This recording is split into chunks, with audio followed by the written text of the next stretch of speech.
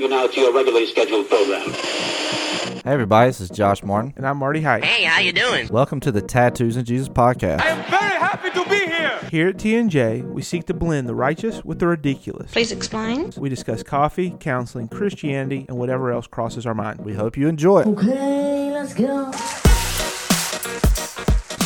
Welcome back everybody to another It's not just another episode. We missed last week. Of Tattoos and Jesus. We missed. I had some people ask. You have anybody ask?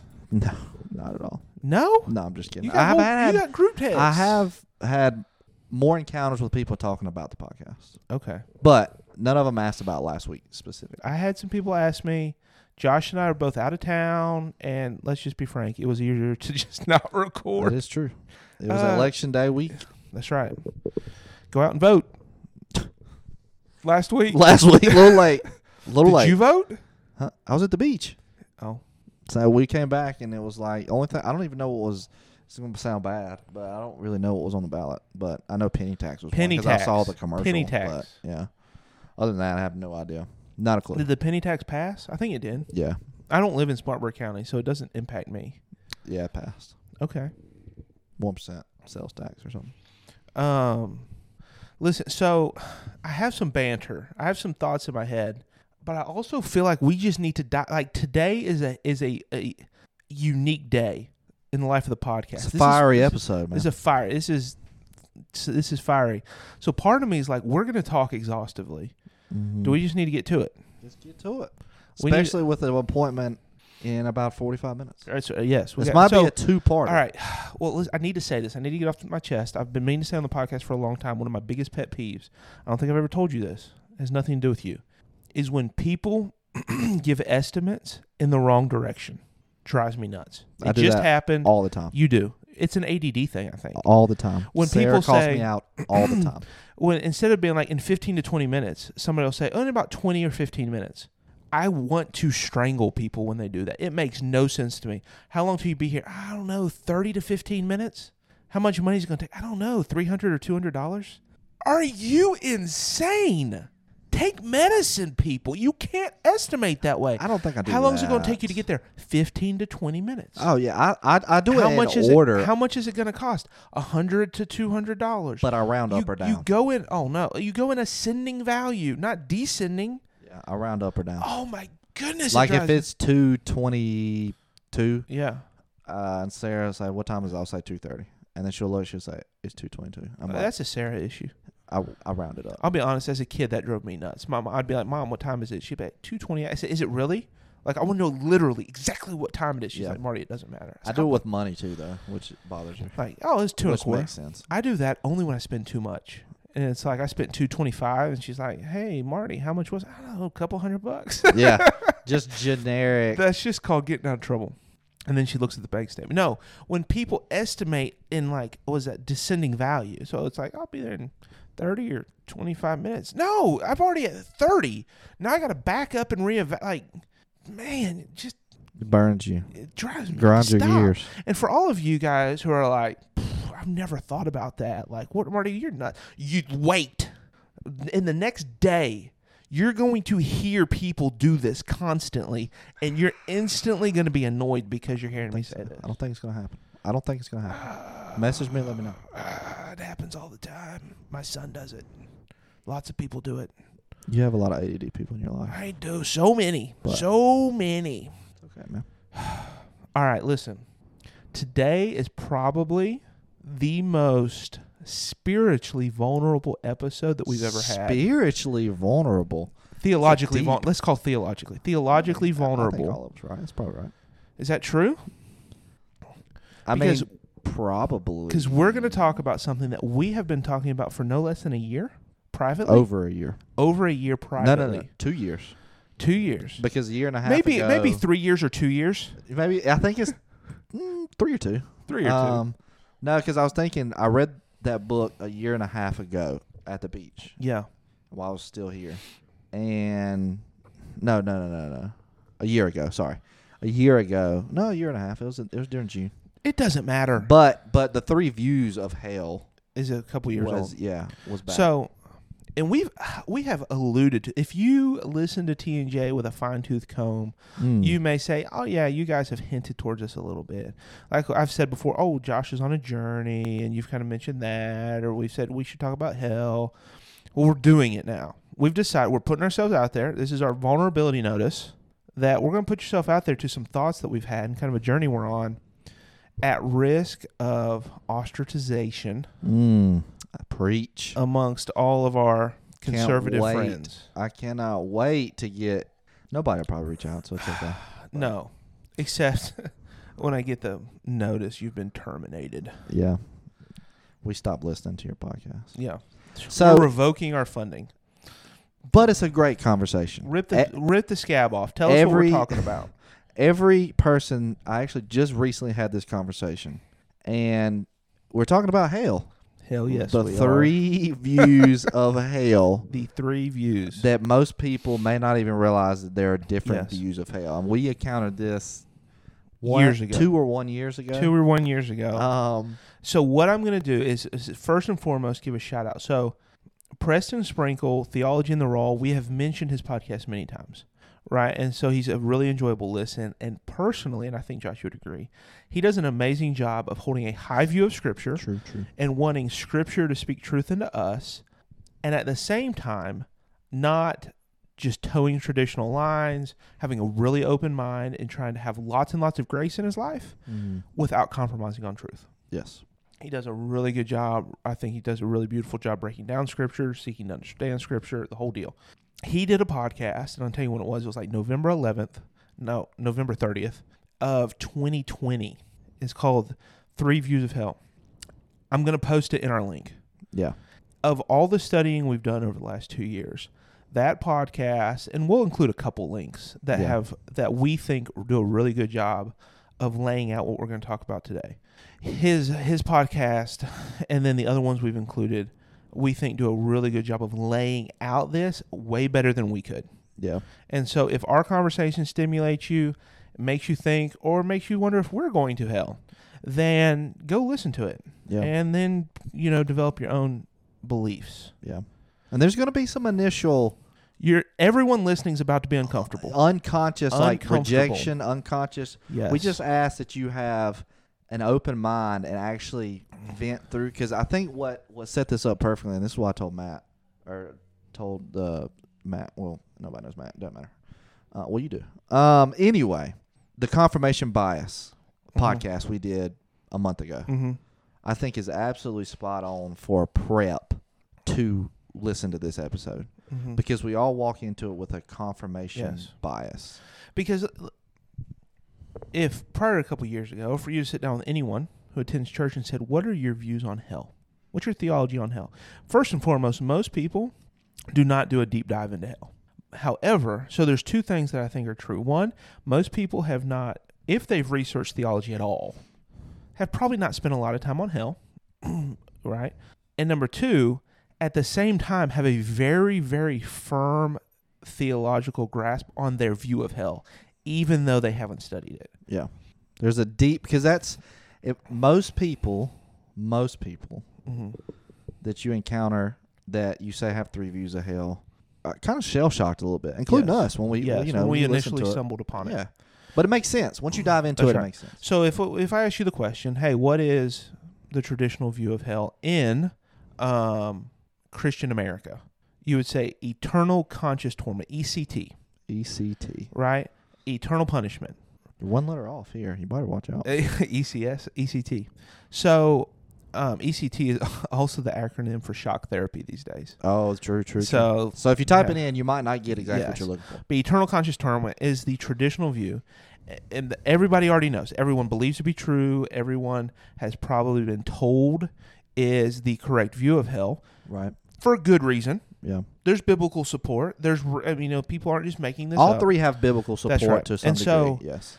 We're not going to spend a lot of time talking about ECT because that is the dominant view. Right. Eternal conscious turmoil. It's very easy.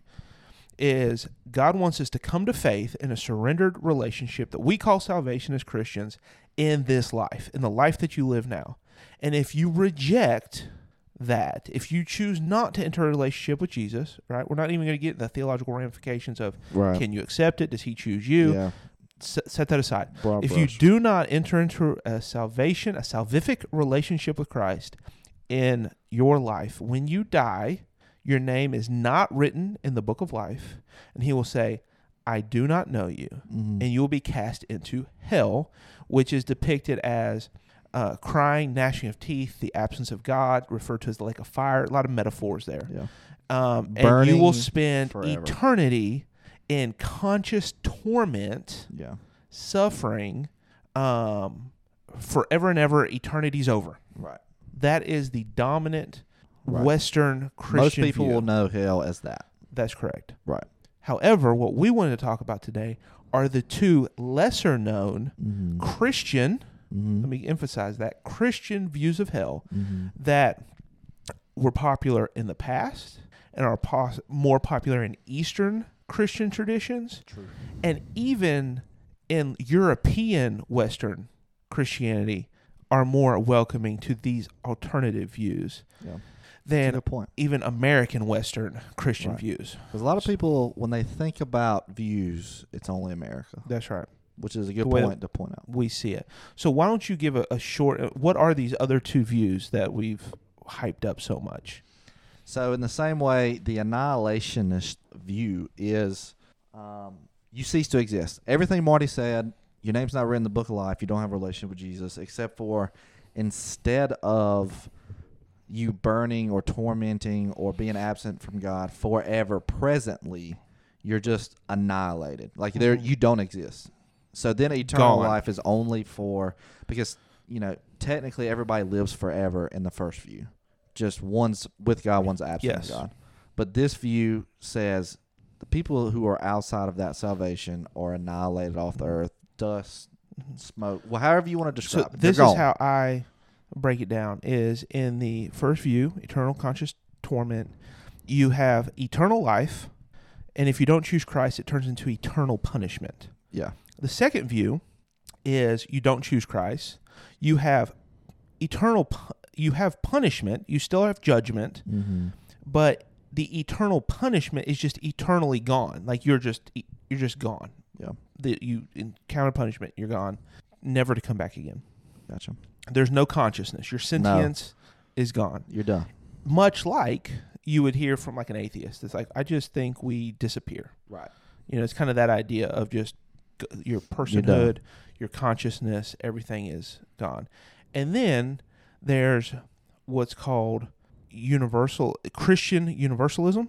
Is that Yeah. the right phrase? Or ultimate reconciliation. Ultimate reconciliation, Yeah.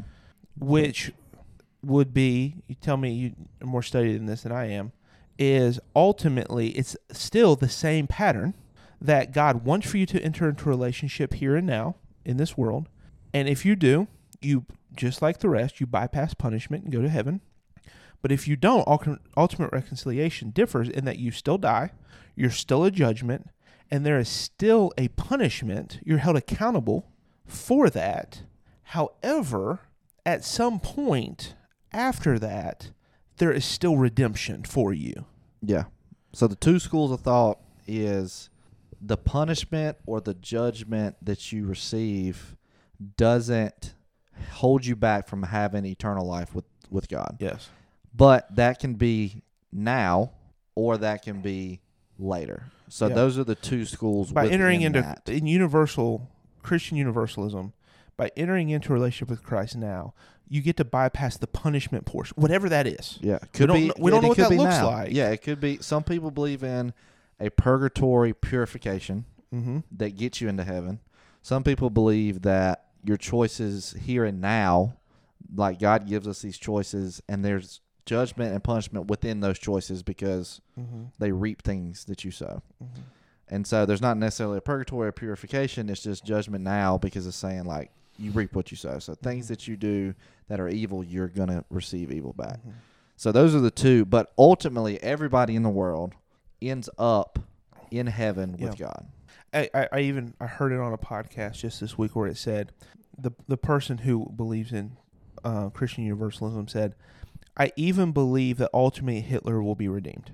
Right. Like everyone will be redeemed because God's grace extends beyond the grave.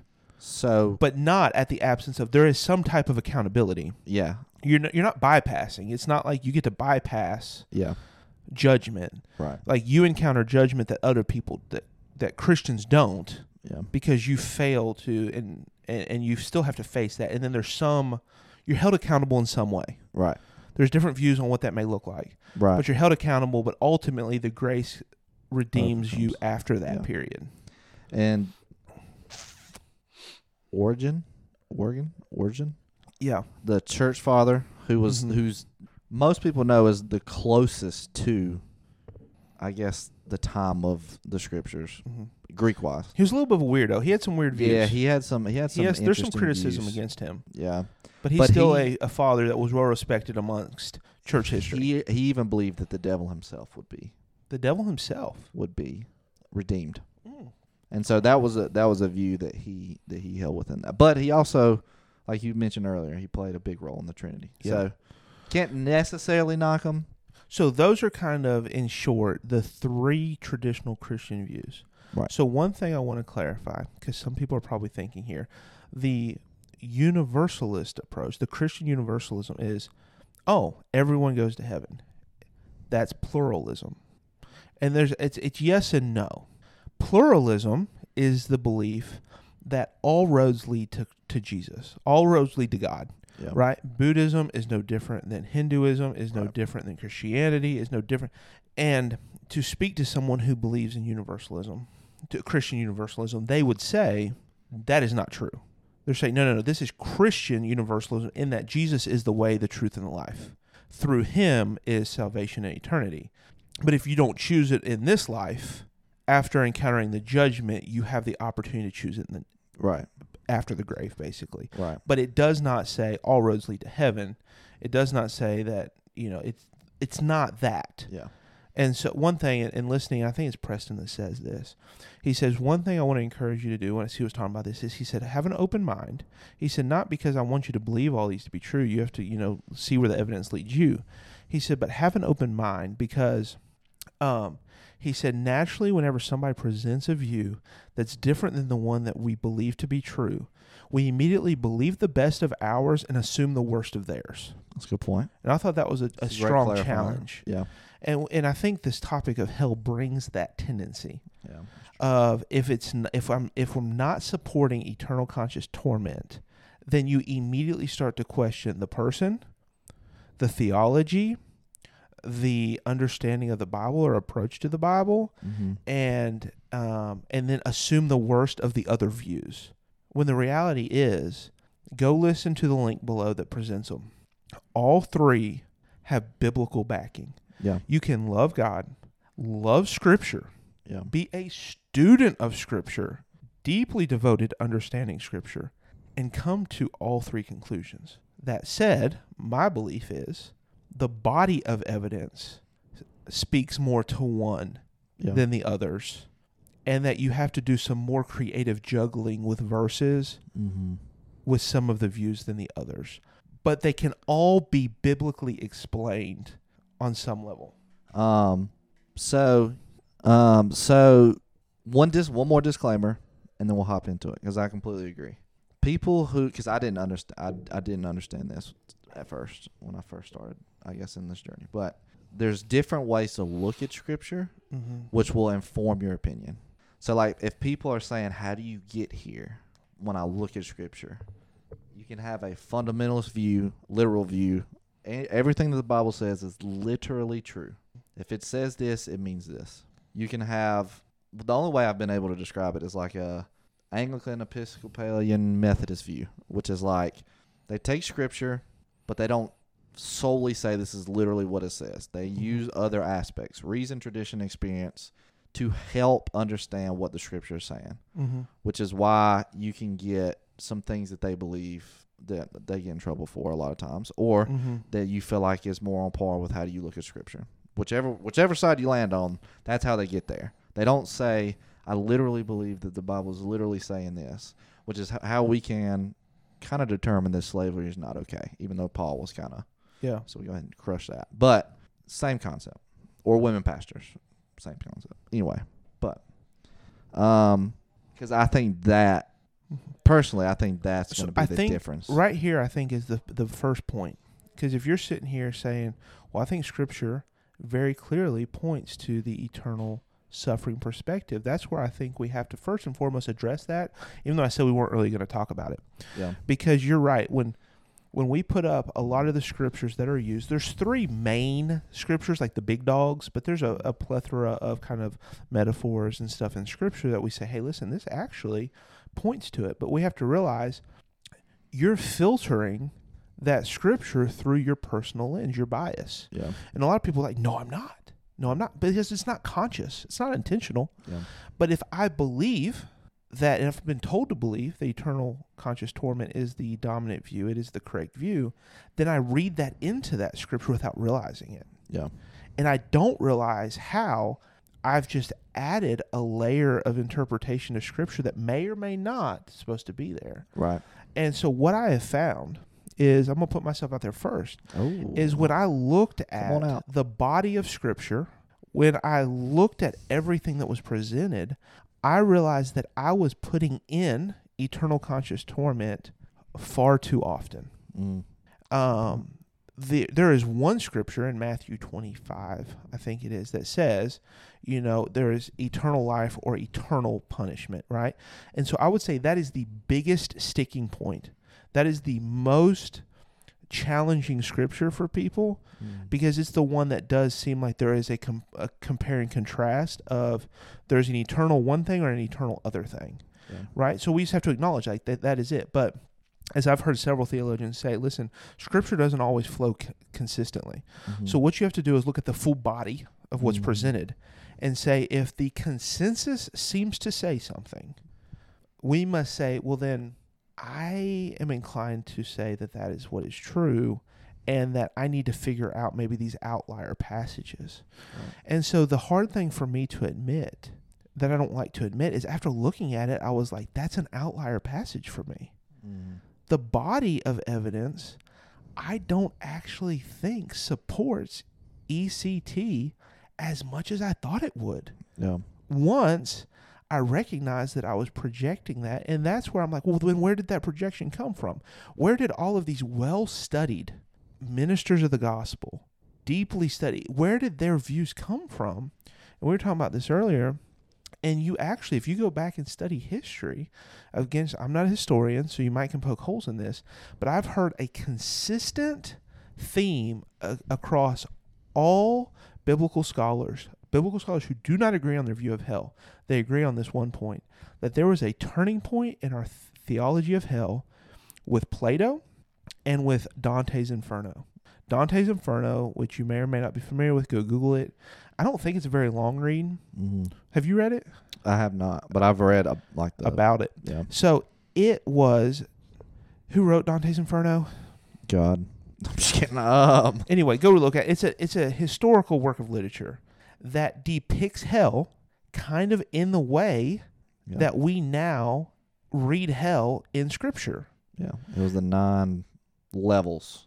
9 levels. So, and so what I have consistently found is that the eternal conscious torment, even though that belief... Dante wrote it. Yeah. Well, how appropriate. The book's called Inferno. Okay. And it's I thought Dante's it was called... Inferno. Anyway, so that was a turning point in church history. Not that the eternal conscious torment, that wasn't necessarily a new concept, but it took on new life. Yeah.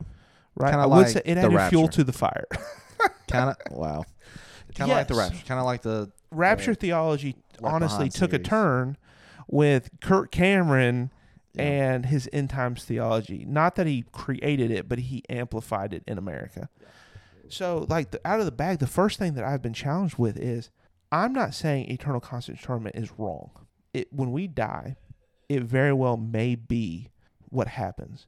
But after studying this for on and off for a year and a half, 2 years with you, I'm not sold. Yeah, same. I mean... But what's funny is you and I don't agree. No, we don't. We actually take the different of the two minor. Yes, we both land on two. We both dove into it. Yeah. Decided, oh my goodness, there's a lot more here than we've ever given credit for.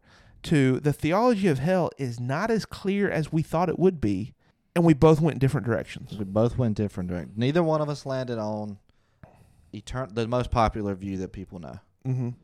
And yeah, I don't really know. I give it 20% right now. Yeah, I mean If that much, maybe 10. I give it 2. 2%? Maybe 1. Like I'm fully off of ECT. Like I'm fully off of ECT. We'll just dive into it. I'm not even. I don't even know if 1%'s good enough. But annihilationism, I'm kind of like 20. 20. Maybe. Probably 15. Like I'm pretty much fully on board with ultimate reconciliation or Christian Universalism. But I could not tell you out of the two schools of thought within that where I would land. I think either one can be. So let me ask you this. What was it so to make it clear, you're as you sit here today through the research of the last year and a half, 2 years, of which I'll be honest with you, you've done more research than I have. Do you would say your view as of today is that of ultimate reconciliation? And so is what I said generally true earlier of your definition of that, in that you believe Jesus is the way, the truth, and the life, and that he wants a relationship with us here and now, and yet if we choose not to, there is a judgment and some type of a penance. There is some type of a judgment and consequence for that post-death, but God's grace somehow extends beyond that, to which we don't fully know. Right. And will ultimately all people, all living, breathing image bearers of God, which are not a select few, but in whole, all people will be reconciled to Christ, whether it be through salvation on this side of the grave or through whatever happens post-judgment on the other side of the grave. Correct.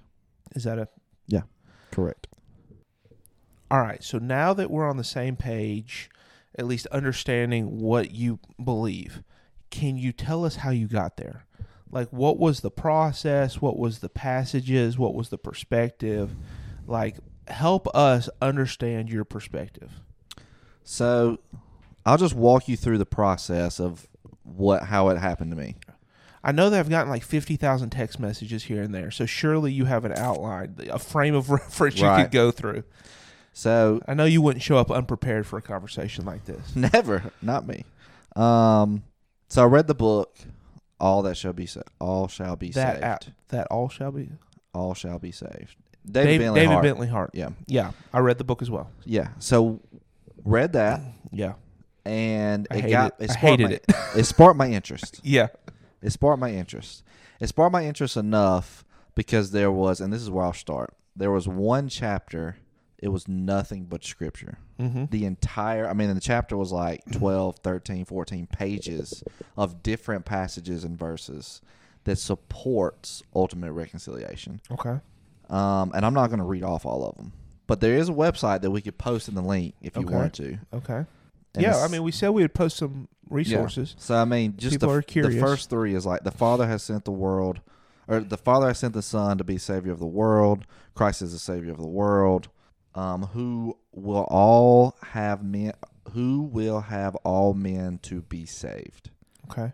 And that's kind of where the book came from. That all men shall be saved. All people, all the world, whatever. Mm-hmm.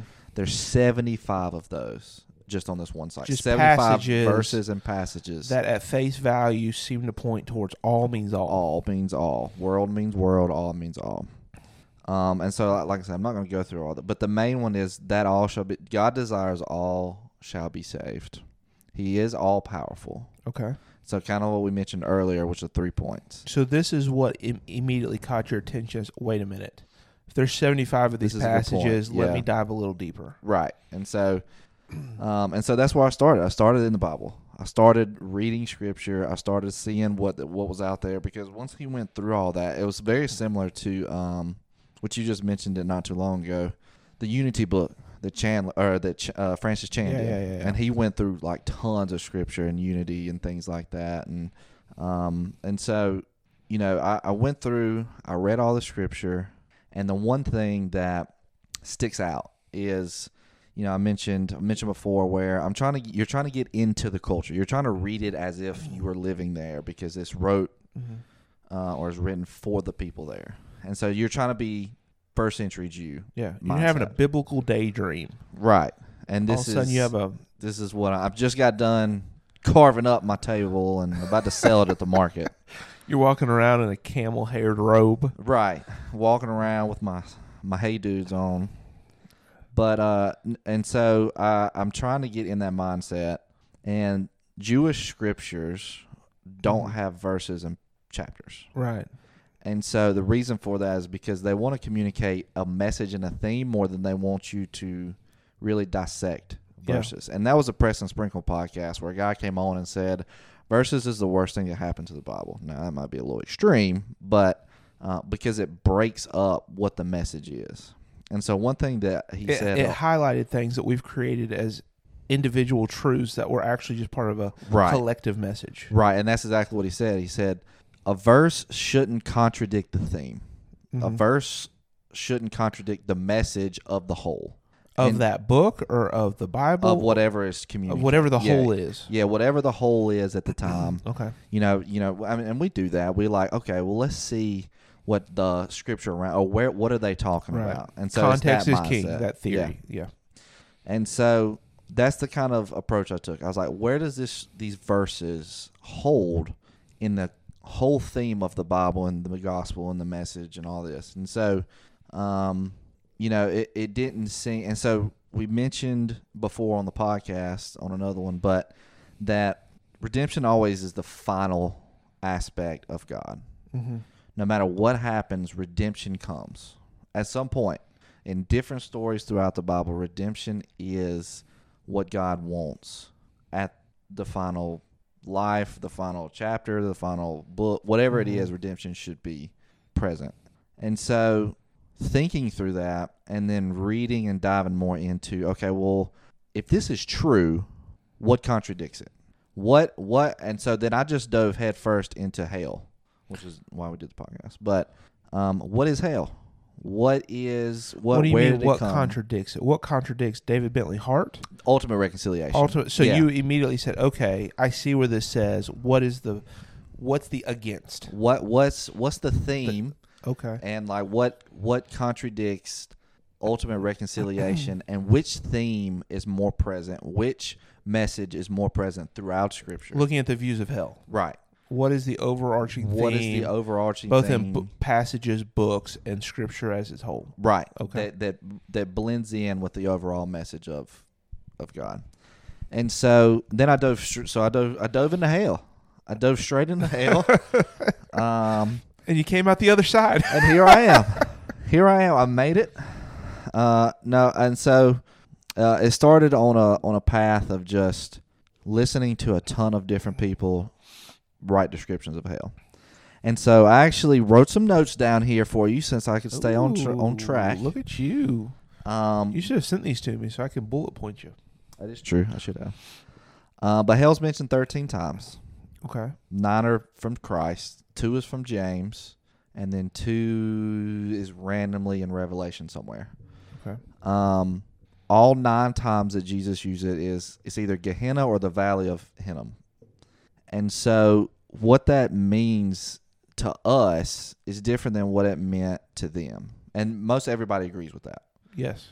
So I actually have a quote. Go ahead. You have a quote? No, I was just going to say that's true because in my researching, looking at both, you call it more liberal, progressive theologians, conservative, moderates across the board, they all talk about hell being like the Gehenna Valley of Hinnom, like they all talk about that being misunderstood or key to this understanding, I guess. Right. Yeah. Yeah. And it's a literal place for anybody that it's a literal valley. Like we could go there today. Of Jerusalem. Yes. Probably don't want to. It's beautiful. It's completely beautiful. It's like flowers. So it's and not stuff. what it used to be. No. It used to be a garbage dump that the city would use to burn bodies that were most likely criminals, lame, sick, poor, people who didn't have caves, didn't have money for caves. Yeah. And then so trash. It was your crematory. Right, and trash. It's trash. all in one. But there was an idol, Hamek. some. It's on the tip of my tongue. Yeah. It'll come to us. Something like that. But Okay. what the idol was they would actually go and sacrifice their children at the altar. Molech.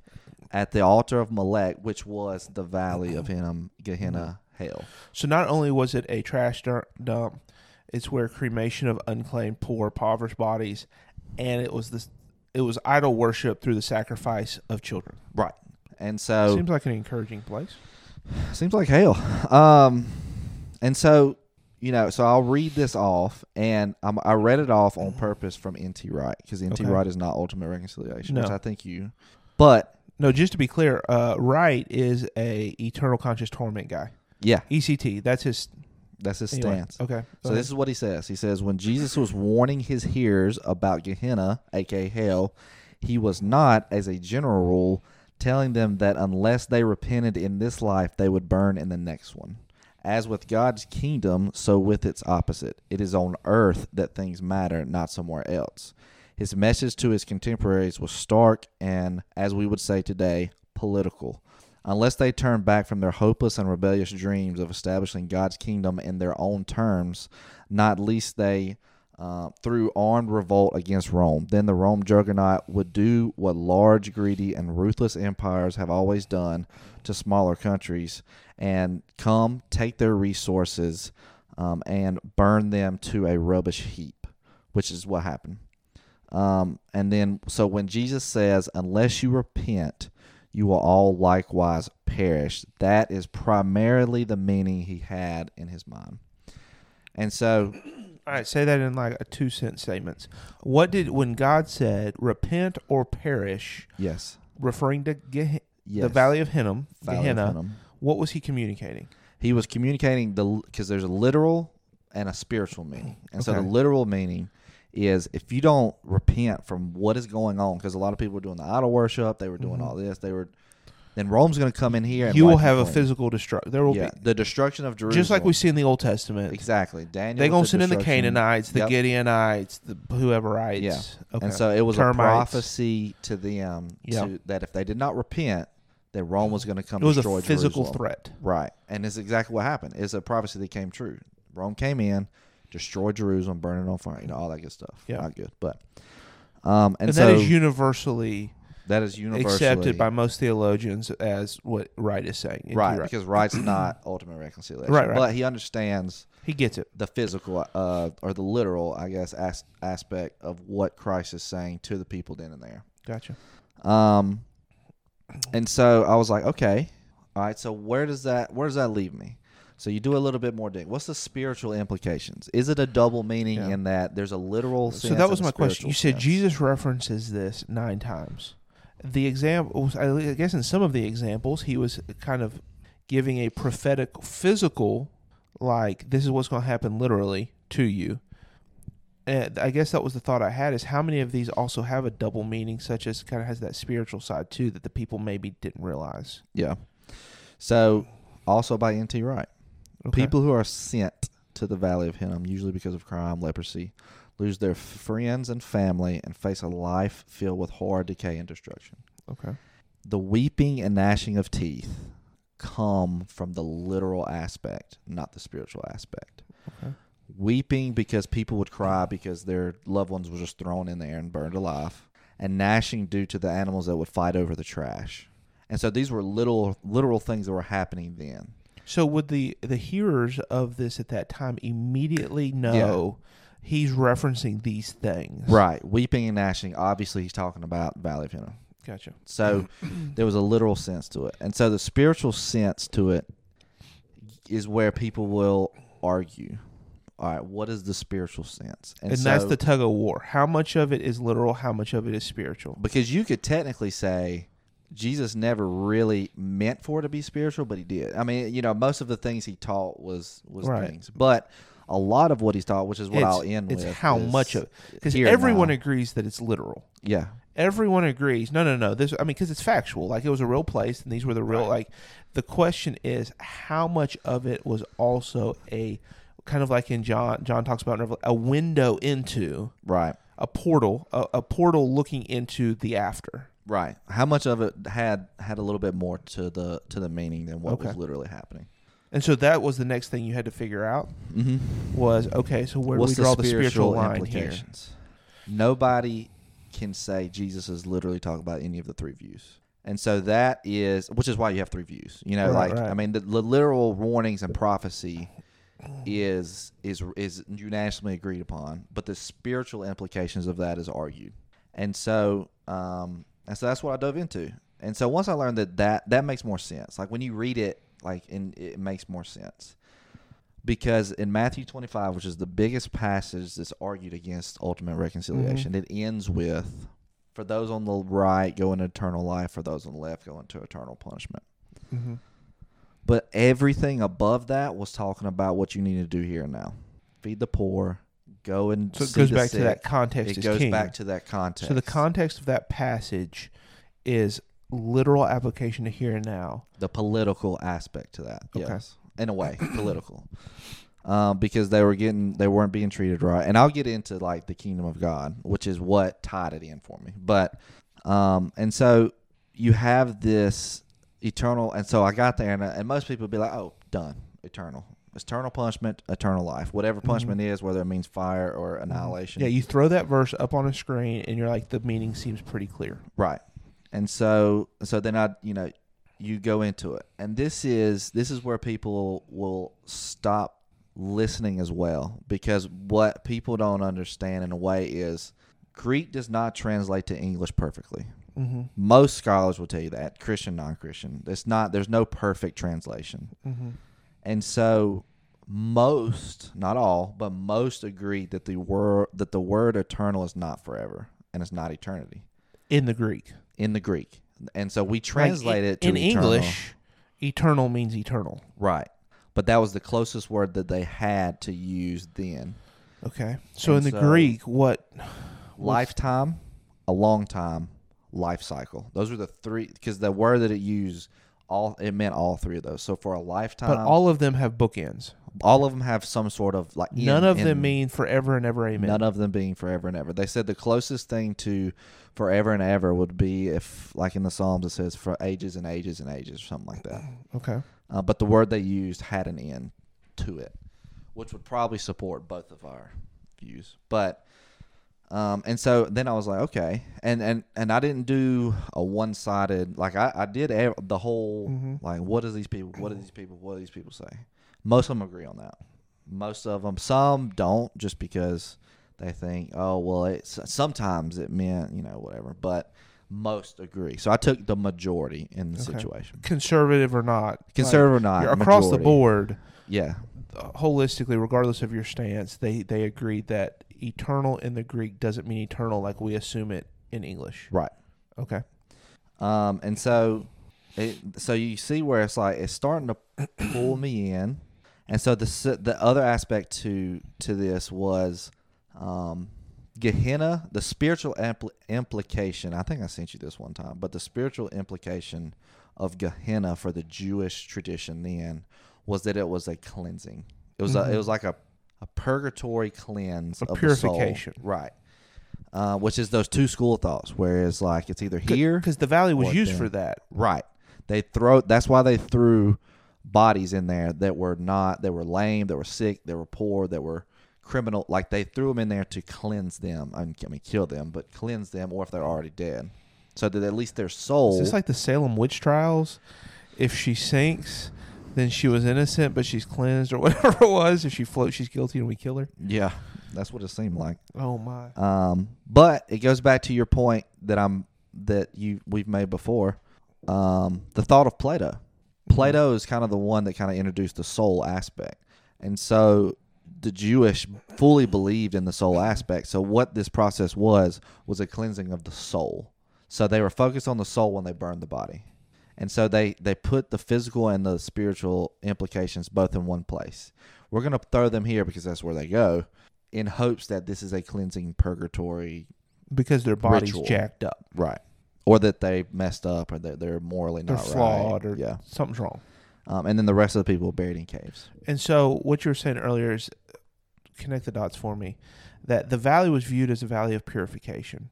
And is that all you were saying? Is that he's referencing that, and it does have this purification idea behind it? That is, yeah. And in the idea of eternal being a life cycle or a span of time, not eternal.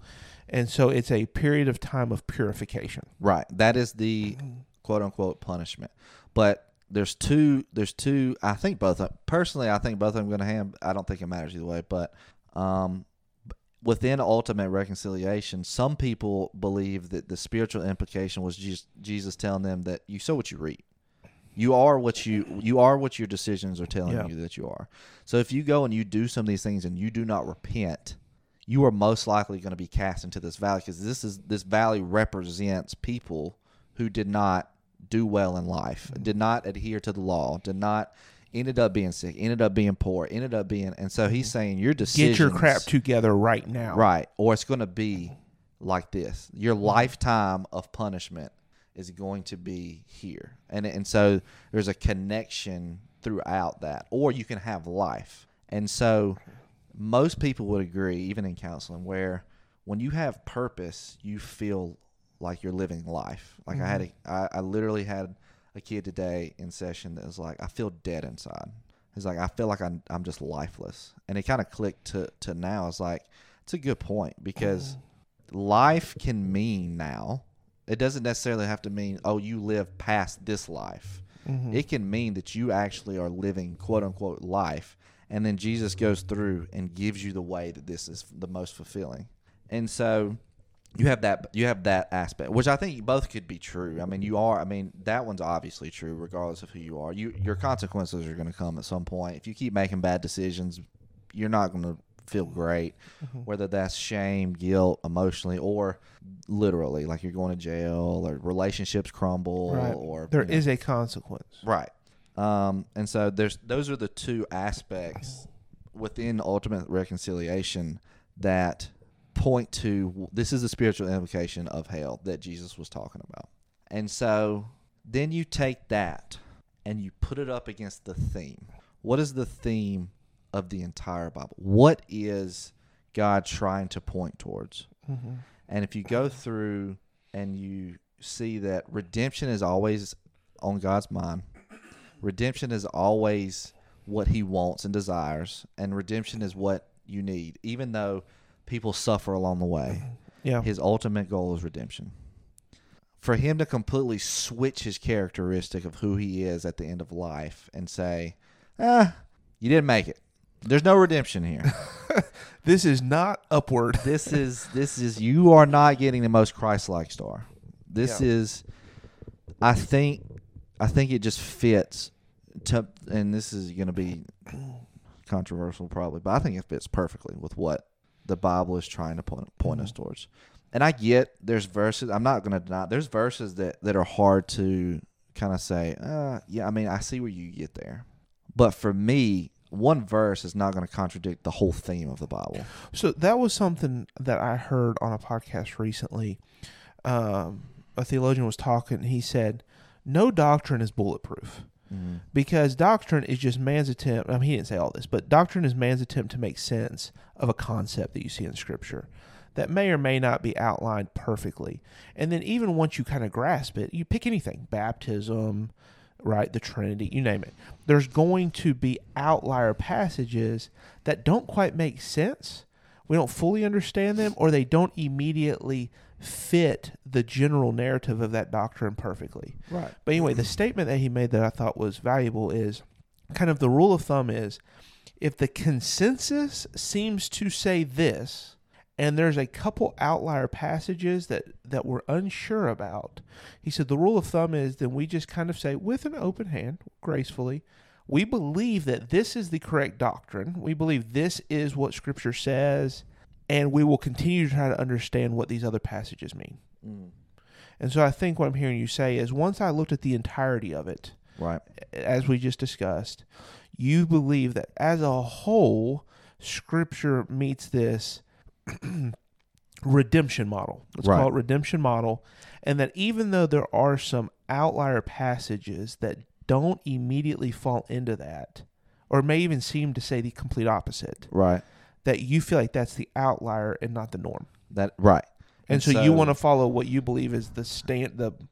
That's 100%. And I'm so glad you said. I don't know if you've heard this or you read this. The book that I read, one chapter is called "Jesus is the Norm," and his whole thing is I did not intentionally say that. Okay. Well, his whole aspect of that is you look at Scripture, because everybody will tell you, well, the Bible's about Jesus. It's all about Jesus. It's about the leading up.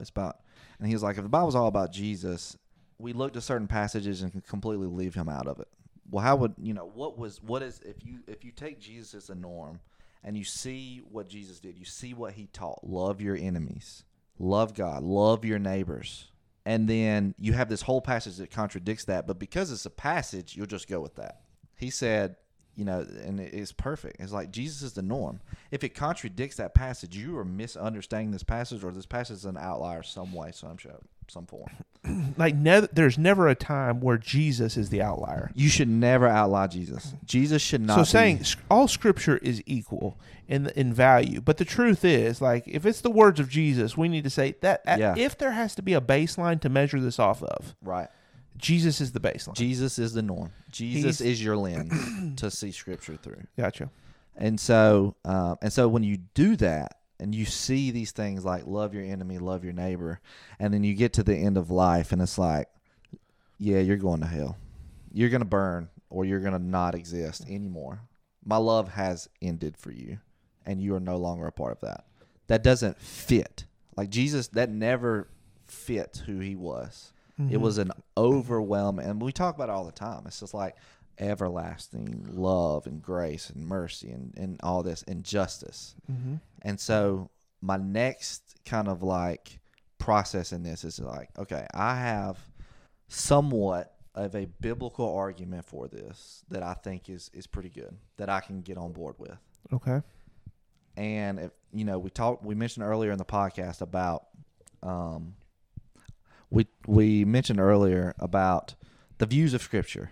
Some people stop there.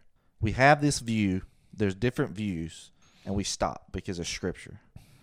But like the Anglican model, which is what N.T. Wright uses and things like that, you then implement reason, experience, tradition to help inform that view to see if anything changes. Mm-hmm.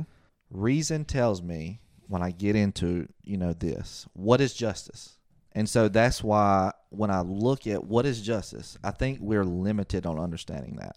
Because if I look at somebody, and it doesn't even have to be anybody, usually I use the example of a 19-year-old Saudi Arabian Muslim who never knew anything about Christ dies. Mm-hmm. Most people would say he's going to hell. That's not just. He never had an opportunity. He never had, and some people will say, well, he's judged differently. You can make that case for anybody in the world. Traumas make us make decisions differently. Experiences, relationships alter the way we make decisions. That's you find that to be a weaker rationalization. Right, 100%. Then we don't understand justice. Then we don't understand justice. Yeah. Okay. I'm with you. Yeah, you can't sit here and say they're going to hell and then put yourself in the same genetic makeup as them with the same family, the same upbringing, and say, oh, you would definitely choose Jesus. Right. We can't judge somebody else based on what we know and believe. Just because we were born here, well then salvation becomes chance. You're lucky enough to be born somewhere where you can hear it, or you're lucky enough to be born with parents that didn't have traumatizing experiences for you. Yeah. And so that's not just. You don't punish a 19-year-old for eternity because of a situation that was out of his control. And so there's responsibility there. At least it doesn't feel just. It doesn't feel just. If it is just, then we're going to have to die and talk to God, and he's going to have to explain it. Yeah. And most people will say, you're not God. Or maybe there's things, we don't understand God's view of justice. I've heard that multiple times when I've said that. And my response is, that's crap. That's crap? That's crap. You can't tell me your lack of understanding of who God is going to cause you to burn or not exist eternally, but we can't question it because we're not going to understand who God is. That just contradicts his whole, if he's going to have this much weight into understanding who he is, he's going to communicate who he is. Otherwise, it's not fair. Mm-hmm. And so to say, oh, you're not God or you don't understand, if eternity's on the line, It makes sense. We will understand the things that God wants us to understand when we're at risk here. If not, he's setting us up. Is what Right. you're It's a saying. setup. Exactly. It's 100% a setup. And so I think our lack of understanding, and we all know the love aspect. I think people see God's justice as Old Testament, where it's like, and I'm not contradicting who God is in the Old Testament, but if you look at themes and messages more than you look at individual scripture, Yeah. then you see that the theme was you making unrighteous decisions brings a lot of consequences here and now. Everybody here and now, because the Old Testament did not believe in an afterlife. Mm-hmm. That Sheol, Hades is all talking about the grave, and I think we mentioned that. And so my understanding of justice started to inform these other two. So this and this, ECT and annihilation, my understanding of justice, my biblical standing on what ultimate reconciliation is, started to push me more into ultimate reconciliation being my true view to what this is about. Mm-hmm. And so, well, then I hit, and this is one of the most important things that kind of hit me. Okay, well then what in the world is Jesus talking about? Like what is he talking about when he says the kingdom of God is near? The gospel is being preached. You go and you know what the kingdom of God, the kingdom of God, the kingdom of God, the kingdom of God.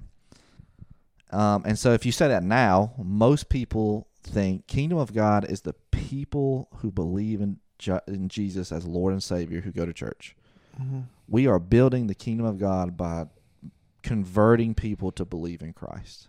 That is not at all what happened in the Gospels. Because if you read the Gospels, Jesus' whole mission was the kingdom of God looks politically and literally different than what is going on right now. Which is why in Matthew 25, when it talks about eternal life and righteousness, he goes through this whole stint about how you should treat people. Mm-hmm. And so this is one of the things I got out of that book that I was reading. He said the entire Bible is about how dominion systems have ruled earth. And God's people, God's prophets, God's chosen ones are leading those who are oppressed out from that. Moses, the prophets, Jesus, Paul, John, and Revelation. All are leading people out from under a greedy, powerful, political system of government people just trying to take advantage of other people. Mm-hmm. And so if you go and this is challenging anybody. If you go and just read through and have that mindset when you're reading through. If I could have $1 for every time you told me to read through Luke with this mindset, I've tried. I've tried. But I mean, Luke is framed perfect. His ministry starts. The first thing he says is a passage out of Isaiah talking about going and seeing the poor, the imprisoned, the sick, the lame. And so we spiritualize that really quick because of our thought, because we're reading into hell. Okay. Oh, well, spiritually they're lame. No, he is literally trying to free these. So we have spiritualized, what you're saying is we have spiritualized the kingdom of God to represent the church globally. Yes. Right? Yes. All believers. For what he was saying. But you're saying what Jesus was referencing when he says the kingdom of God is here, or bring the kingdom to earth, whatever, is what? Is continue the pattern of the prophets. Continue the pattern of exactly. me. Of continue to bring people out of oppression that sin is causing. Yes. And lead them into a life of freedom in me. In you. In the way he lives. Because the spiritual And that goes back to the I am the way, the truth, and the life. Yes. 100%. So he is. And so it was a here and now challenge. In the exact same way it was that looking at threatening Gehenna was a here and now threat. Yes. That's saying if you continue to submit to this poison, this is the consequence. Rescue people from the poison, this is the reward. Exactly. It was a here and now thing, but it also, from what tell me if I'm wrong, was foresight spiritually. It did have an eternal component. It had a spiritual implication, yes. So that it was for here and now. Right. This is the pattern of behavior I want you to follow. Right. But it's also this eternal pattern of rescuing the damned. Yes. the oppressed, the sinful, the whole aspect. Like we are redemption. It is all throughout. Redemption is the thing. And so the value of being a believer on earth now is we are the scripture hands and feet of Christ to usher redemption into this life. Yes. And I guess God is those hands and feet in that after this life, He will usher into redemption those who are perished. Yeah. New heaven, new earth. Okay. Heaven on earth. And so this was when I thought, because I went on a whole like social gospel thing. Mm-hmm. That was way before this. And then I was like, oh my gosh. Like it has a social gospel aspect to it. Social gospel meaning we need to be actively working to usher people from oppression to freedom in Christ. Right. In this world. Whatever that looks like. Social justice, oppression, starving kids, things like that. I think you shoot yourself in the foot when you say social justice, though, because I know what you mean when you say that, but when you say it too, I think that concept has been perverted to a degree in society. And so, anyway, social justice in the sense of like racism, sinful oppression that hurts people. Yes, that hurts people. It would be poverty, right? Government oppression, right? Whatever, war, and you can see sin. it, and it's not as it's definitely prevalent in America, obviously, but you really see that aspect of it in overseas. And the reason I say it, I think it's been perverted is I don't disagree with you. Like as the hands and feet of Christ, we should seek to usher people from being enslaved, to whatever enslaves, so it would be sin, society, to freedom in God. So the direction always God. Yes. But I feel like sometimes the way that's perverted is freedom from people that tell you what to do. Yeah. And it makes you your own God, and we should remove oppression from you being able to live whatever you want. Right. And that's not what you're saying. You're not saying you should be your own God. No. I should move you towards the God. Right. Who can bring you freedom now and later. And God is wanting to set you free of whatever you're being oppressed of. 10-4. And so that is his, and you go and you read it, just read it.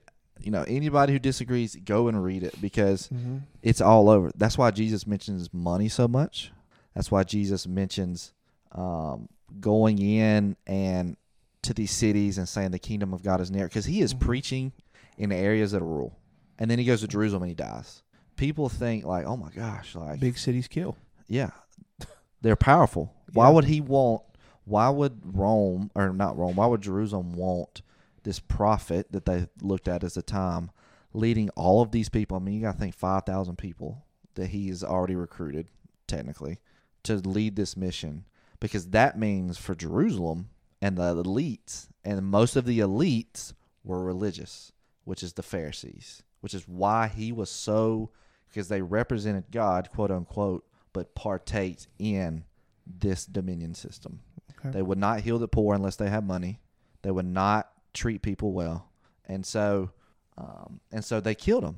So they killed Jesus. They didn't kill Jesus because they thought he was the literal Son of God who was ushering in a family, per se. And so he's ushering in a kingdom. The word kingdom then was very, very, very political. Otherwise, he'd say, I'm starting a family. They wouldn't have cared. So what you're saying is they saw him as a political threat. Right. That's why they killed him. Because he was a political threat. Which that's commonly accepted, right? That's the whole, like, he comes in on the fold and they lay down the branches. Like, they all thought he was bringing in an earthly kingdom. Like, right. That is... Yeah. They thought he was ushering in this earthly kingdom. With you. And so they killed him because... But that's where it ties together. It both had physical meaning and eternal meaning, because it's like they killed him for an eternal sense, but they thought it was the physical sense. Yes, and so that's the kind of mission, and it gets so much more in depth into that. I'm not going to go into that, but if you just read into it, it makes so much sense. Like it fits so well. Do you have any other major points to prove? 2 points, and I'm done, and then I'll whatever questions you got. Heaven on earth. If that is the mission of Christ, is to unoppress everybody and humble the powerful, heaven on earth, then why in the world would heaven look differently eternally on the afterlife than what he's trying to usher in now. Meaning what? He didn't come out and say, "You Pharisees, I'm going to burn you eternally in hell." He said, "Repent." And so if he's trying to usher in heaven on earth, he's not going to change what he says. He said, "You didn't repent. My grace is sufficient, but you didn't repent." Mm. And so he's never out. Like, he never says you're not going to enter the kingdom of God ever. He just says if you do not repent, you will not enter. And so then that gets into what, this is the last point, and then I'll let you go. Whatever you got to do as far as questions was. What got me was understanding that sin at its core equals selfishness. And I think we've talked about this on the podcast before. Christ equals selflessness. To me, people may disagree.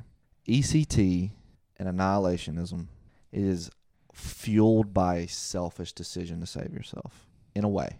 Whereas ultimate reconciliation... Or the selfish decision to save somebody you love. Or yourself. Yeah, right. Yourself and others. Yeah, and others, yeah. Whereas ultimate reconciliation completely takes that away. Because if everybody goes... So then the sacrifice of being a Christian actually becomes greater than what it is with these two views. Because then it's telling you, you literally need to do something now. We're not asking you to go and convince a bunch of people to believe in Christ only for the sake of saving them from hell. Mm-hmm. We are telling you to do this is what your life looks like. It immediately gets rid of that ticket to heaven tactic. Right. And so that fuels so much of evangelism. Because and like I said, we've talked about this before, but anytime I mention ultimate reconciliation, the first question is, what is this for? What am I doing this for? Mm-hmm. And that immediately lets you know there's a selfish aspect to making a decision about being in Christ, whether we realize it or not. Mm-hmm. I mean, it has to be. I mean, if you don't believe in Jesus, you go to hell. You're thinking about yourself. Mm-hmm. And so I don't believe if that is what God intended, why would he make it such a selfish act to do it instead of a selfless act? Because if you live out what ultimate reconciliation points to, it's pretty selfless in all of its aspects. And that's and Scripture does say that it's right. Let me lay down my life for yours. Right. Lay down whatever I'm trying to build here now. Greater love had no man than this, to lay down his life for his friend. Right. And that means literally. Life means I'm going to help you here and now, whatever it means, whatever it takes. So the sacrifice becomes greater. And so that, putting all that, and that, obviously it's a year and a half, I might have missed some stuff, but collectively, all of these things shifted me fully onto ultimate reconciliation. And I think it's hard because if for ECT and annihilation, and I can't wait to hear annihilation in the sense of like, it's going to be good. It's going to be a good conversation. Okay. Because it's just, I can't get there anymore. And we can talk about all those implications. Like, I don't even know what to do at church anymore. Well, that's good because apparently you believe God's grace goes beyond the grave. So hopefully he'll redeem you one day. Yeah, I mean, apparently. So so that's where I'm at. And people will say, but the Bible says, every time. It doesn't matter about any of these other points. And that's where it gets hard. It's like you point out a passage that could contradict a thing, but you don't care because it's a passage. Because there's not necessarily truth that you're looking for more than it is, because it's scary. You look for evidence to shut your thoughts down. Yeah, it's a scary thought to completely come off of everything you've ever known about heaven and hell and the Christian life. Like, it's a scary, like, there's a point of doubt within that. I'm not going to lie. There's a point of doubt within that. Like, am I getting it wrong? Yeah. Like, is this even real? Is this even like, and so when you dive into that, there are scary moments and doubtful moments. Some people don't want to go through that, and that's okay. I mean, that's fine. But I think you're missing out on a lot more when you don't do that. Now, if you do all that and you come and you say, this is the view I have, this is what I feel, and we talk, and it's just an agree to disagree thing, then that's fine. But at least give yourself enough. Give yourself the chance to experience what's going on, and not deconvert. You can say deconstruction if you want to, but never deconvert, because there is, and I think a lot of people deconvert because they just, one thing comes crumbling and they just leave, and that's not what you need to do. But anyway, that's another topic. Or I heard on Jimmy's podcast recently. He said instead of deconstruction, he called it reconstruction. Reconstruction, yes. Which I think is a good. I'm not leaving the faith. I'm refining the faith. Yeah, and it's a development. Like I didn't read that book and was instantly changed. Now I have that tendency, and you know this, and you joke about that. Yeah, but this is a long messages to prove it. Yeah, but this is a long process of just asking questions, and Marty's got the brunt of it. But and Sarah, asking questions, continue. Like this is a year and a half, like I said, process of me landing firmly on ultimate reconciliation. Yeah. I'm not expecting anybody to text us and say, "You're 100% right. I'm gone." Like, cause there's a lot to go. I mean, if you do, that's great, but it's a process. I mean, I think if people at least walk away with that's more thought provoking than I thought, and I'm not going to call Josh a false prophet yet. Right. That would be a win. Yeah. If just those two things happen, I think, especially in the area in which we live, we call that a victory. Yeah. I mean, and it would be hard to say, like, in my mind, if somebody said that and heard all of that, it's like, do you even, like, have any evidence, or are you just saying that because it's what you're told to say, in my mind? But questions, comments, concerns. And I know that we went a little long on today's podcast, but that was intentional. We did not want to try to constrain it because we wanted to make sure we articulated this complicated topic as thoroughly as we need to. And so if you turn it off before now, then you're not hearing me say this. Yeah. Eternity is a long time. I apologize. So. That's right. Eternity is a long time. You can have an hour and 15 minutes. Yeah.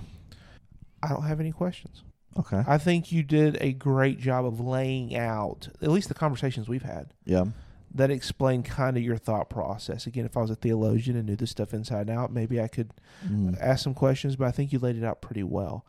One of the things that I don't know, give the stance a little bit of kudos from my perspective. Some of the stuff that caught me that was like, oh, I've never put those pieces together that you kind of have highlighted in my own research, have highlighted, that allows me to be like, you know what?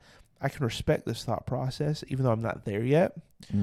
And I'm not saying there yet as if I'm trying to get there. It's just sitting here today, I'm not there. Yeah. Is when you start looking at that redemption pattern.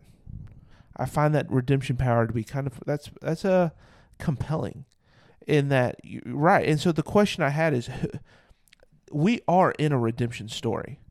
The question is, and this is a rhetorical question, is who's being redeemed? Is it God or humanity? Right? And so, because that could alter how you view what is ultimate redemption. Is it all people being redeemed, or is it God's name being redeemed because of what happened in Genesis? So, who's being redeemed in this redemption story? But throughout Scripture, there is patterns of redemption stories that tends to follow the people. Read all of Judges. Read all of that stuff. Read the wilderness time. And it always ends in God's provision. In healing them. And the other thing that I find interesting that you didn't mention was, I thought this was interesting for a while. In Genesis, after the flood, God literally recalibrates his view of humanity. He says, that's a good point. He says, I recognize y'all can't cut it. Yeah. Therefore, I'm going to quit holding you to such high expectations, right? Marty translation. Right. And I remember reading that. We studied Genesis at church recently. I remember reading that and thinking, after wiping off the face of the earth and saying, we need a redo because humanity sucks, I'm now going to acknowledge that humanity sucks and quit holding them to the same expectations because I have seen that they are not capable of what I'm demanding. Yeah. And so the thing that always gave me mental constipation was, how can God say, I am going to quit, I'm going to acknowledge you for who you are and your limitations, unless we're talking about eternity. And then we're still going to stick it to it that you have to make the right decision. Yeah. That has always bothered me, which, here's the thing, no matter what view you have, there's going to be things that seem true of God that give you a headache this side of heaven when we get clarity. And so, like, even if I'm like, all right, switch my view and fix that verse, there'll be another one. Yeah. But that's just one that always kind of stood out to me that I think reinforces the redemption view of humanity. Because it's like you literally recalibrated your view of humanity except for the one decision that matters the absolute most. And so that always bothered me. Then there's also the verse, through one man sin entered the world through one man. Salvation comes to humanity, to all people. Right. Right. There is kind of that both and of through one comes all and through the other comes all, and different approaches would, define that differently.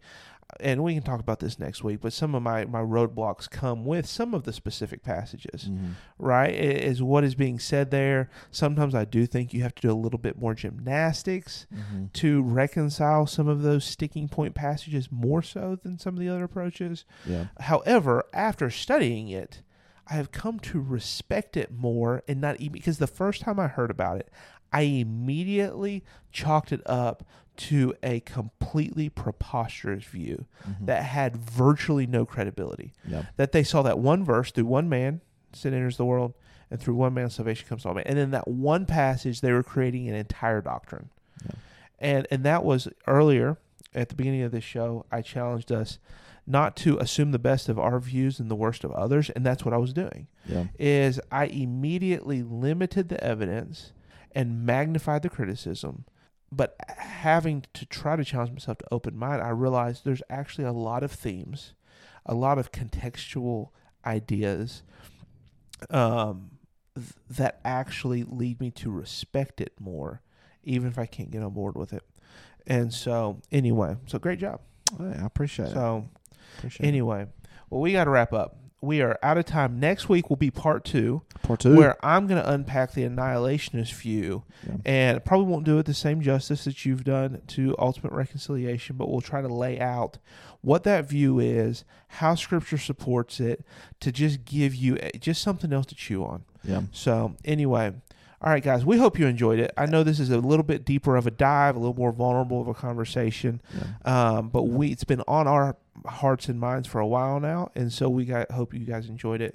And Josh took one for the team by being first today. Yeah, don't run me off the road. But in all honesty, reach out to us. Let us know your thoughts. Like, I love these conversations. Yep. Like, I just had one not long ago. Josh's address. They're good. I love them because it challenges you regardless. Yep. It challenges you to think about what you're doing in life, right, and making sure you're not missing out on something. Absolutely. So reach out, Lars23 on sweetwheat@yahoo.com, or at one of our cell phone numbers if you personally know us, and let us know how you felt. Let us know if there's or if you have questions about views, then maybe we can do a part 3 and answer all of the questions. I don't know. All right, guys. Until next time, y'all behave yourselves. Holla. Thanks for joining us on another episode of T&J. Don't forget to check out the links to any of our guests in the show description. And check out tattoosinjesus.org for additional show information or to submit your questions, comments, or curse words.